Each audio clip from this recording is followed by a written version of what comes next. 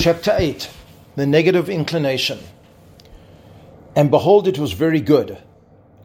This is the Yetzer Hara, the bad inclination.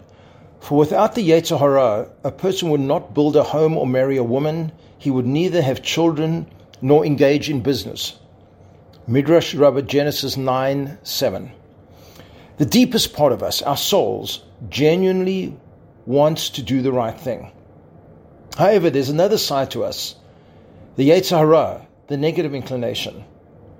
The Yetzer Hara may take many forms. The main tool of the Yetzer Hara is not frontal seductions and overwhelming desires. It is thoughtlessness. And thoughtlessness is achieved by busyness, by making sure that our every waking moment is filled with work, texts, driving, checking our various social media accounts. Through this, it ensures that we never find a time to take a step back, establish our goals, and assess whether we are on track. The Yetzer Hara also chips away at our commitment to create ambiguity. It then exploits that ambiguity. For example, we may know that it is wrong to speak negatively about someone else, Lashon Hara. However, the Yetzer Hara alerts us to just how delicious it is to share salacious news with a friend. It then chips away at our commitment by ensuring that we remain a non-contemplative person. We act negatively once, and the second time gets easier. We begin to find ways of justifying the behavior to ourselves as not being prohibited at all. The Ramchal tells us that the non-contemplative person is like a blind person walking on the narrow path at the top of a windy riverbed. One wrong move, one stumble, and the consequences can be disastrous. The Yetzer Hara will exploit any opening we give it. It exploits our hurt pride to get us to react with anger or withdrawal. It turns our fear or insecurities into resentment. It tells us that we are too tired, too hungry, too angry, or too overwhelmed to do something good. It activates our cynicism to insulate ourselves from corrective messages. There are not enough sacks in the world to contain the wily arguments of the bad inclination, said the Kotzker Rebbe. This is the superficial us, and we have to get past this if we are to live a life of real meaning. The Yetzer Hara ensures that we have a balance of choice. Things got more complicated after the sin of Adam and Eve when good and bad were mixed up, making moral clarity an even greater challenge. Instead of being a voice outside of ourselves, we now began to identify with the Yetzer Hara. It is no longer an external voice whispering in my ear, telling me to spend the day in bed and do nothing on a cold day. Rather, I say, I don't want to get out of bed. And it is seemingly no longer my real self telling me that I should nevertheless get up, but rather a moral imperative outside of myself. But you should get up anyway. But the Yetzer Hara doesn't only seduce us to do the wrong thing. It also tells us what is bad about the good. It confuses us. I get prayer, but why should the services be so long? I get the commandments, but I don't want to be told what to do. This is one understanding of what the sages meant when they said, average, meaning neither righteous nor bad people, are governed by both their good and bad inclinations. True, our Yetzer Hara can incite us to do bad, but much more insidious for the average good person is the ambiguity and doubts that eat away at our commitment, sap our energies, and undermine our motivation to do good. It allows us to settle for inconsistency or mediocrity and eventually to suffer from moral fatigue. More than the Yetzer Hara wants to make a person sin, it wants him to fall into sadness because of the sin. The sadness comes through the feeling of inferiority one feels after doing the sin. It deprives us of the moral courage to get up, dust ourselves off, repent, and engage once again in our essential goodness. The bad inclination made the creation very good. When the Torah details the creation of the world, it states numerous times that God looked and he saw that it was good, or tov. However, the creation of man didn't elicit this response. God endowed man with the awesome power to make choices, which includes bad choices. Hence, man was not yet in his final state of good.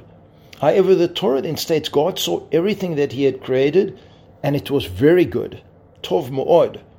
The sages said that the final ingredient that turned the world into very good was the bad inclination, man's Yetzer Hara. How can this be? How could the force pushing man toward bad be branded as very good? The sages explained that if it was not for the Yetzer Hara, no one would build a house, marry, have children, or engage in commerce. Though our impulses for ownership, sex, and wealth can lead us down the path of bad, these very same desires can be channeled for good. In fact, if these desires did not exist, we would not engage in worldly endeavors, be they positive or negative. Instead, desiring to do good, we would withdraw from the world to the nearest ashram or cave. For that, God doesn't need humans. Angels would be better. And so the Yetzer Hara, that bundle of passion that takes us to all the wrong places, can also be turned around to face the other direction. The Shema, which is recited daily, states you should serve God with all of your hearts, implying that we all have at least two hearts. These, say the sages, are our Yetzer Hara, our Yetzer Tov, good inclination, and our Yetzer Hara, bad inclination. The Shema tells us to serve God with both hearts. We have to channel the desires of our Yetzer Hara so that it too produces good. Take food as an example. Food is one of our basic sensual desires, and there seems nothing more grossly physical than someone who chronically gorges himself on food. But just because of that, God directed us to elevate it to holiness. We make special foods for the Shabbat and Chagim, festivals. On Pesach, Passover, many of the mitzvot that we do are based on food. For example, eating matzah and maror, the bitter herbs, and drinking the 4 cups of wine. We also make a blessing over wine on many special occasions, for example, at a wedding, a brit milah or circumcision, for Kiddush on Shabbat and the Chagim and several other occasions. What this means is that we are taking our physical drive to eat for sustenance, plus our desire to want culinary experiences, and harnessing that to drive holiness.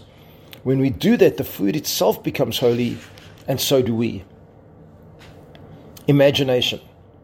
The great motivator of sin is our power of imagination. Imagination is that which allows us to make a leap beyond ourselves and be godlike. In fact, the Hebrew word for imagination, demion, is related to the word adameh, I will be like. Still, imagination is a double-edged sword. We can use our imagination to have all kinds of fantasies, such as lusting after power or sensual encounters. The snake activated Eve's imagination when he told her how she and Adam could literally be gods, and not just God-like, if they ate from the forbidden fruit. It is imagination that fools us into absorbing the advertising messages so cleverly targeting us. It is that which leads us to naturally judge our actions favorably, or at least to identify every extenuating circumstance, while finding it so difficult to give our fellow man a similar benefit of the doubt. If we see our friend smoke 10 cigarettes, we'll label him a chain smoker in danger of dying of cancer. But the chain smoker himself convinces himself that smoking isn't so dangerous. His cognitive dissonance forces him to reinterpret the information in his favor. Our imagination is used by our Yetzer Hara to dream of being rich and famous as secrets to happiness. It is that which provokes a man into imagining that the scantily dressed girl who just crossed the street is trying to attract just him. The Yetzer Hara activates our imagination to picture an alternative life full of sensuous or other gratifications. It was this that was the legacy of the sin of Adam and Eve.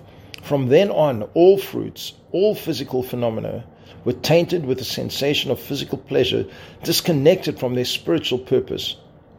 I have eaten from the forbidden fruits, and I will eat again, says Adam, not out of defiance, but in recognition of the new reality, as if to say, now that I've tasted the fruit, I shall never again be able to eat without this sensation occurring. An old friend. When Rabbi Yitzchak Hutner was a student in Hebron Yeshiva, his mentor saw him talking as if to someone else. Who are you talking to? His mentor inquired. I'm talking to my old friend, the young Yitzchak Hutner answered. And who might that be? My Yetzer Hara, came Yitzchak Hutner's reply. And why is your good inclination not your friend? Inquired the mentor. My good inclination is a fair weather friend, came the insightful reply. But my evil inclination is always with me. He never leaves me. He is forever loyal. The Yetzer Hara is called three things: a king, an old man, and a fool. Melech, Zakein, Uksil. A king because everyone listens to him. Old because he is with a person from birth to old age. And a fool because we can outwit his seductive voice with counter-messaging through our authentic voice of goodness. In fact, just because he is an old friend, he is a fool. We can easily get to know exactly how he operates, turning his very instruments against him. We can use that same power of imagination to do good instead of bad. We can imagine holiness and realize that it is far sweeter, more profound, and more enduring than the futilities of our Yetzer Hara. The Yetzer Hara has been around since the beginning of time, but he experiences no learning curve. He is the ultimate fool.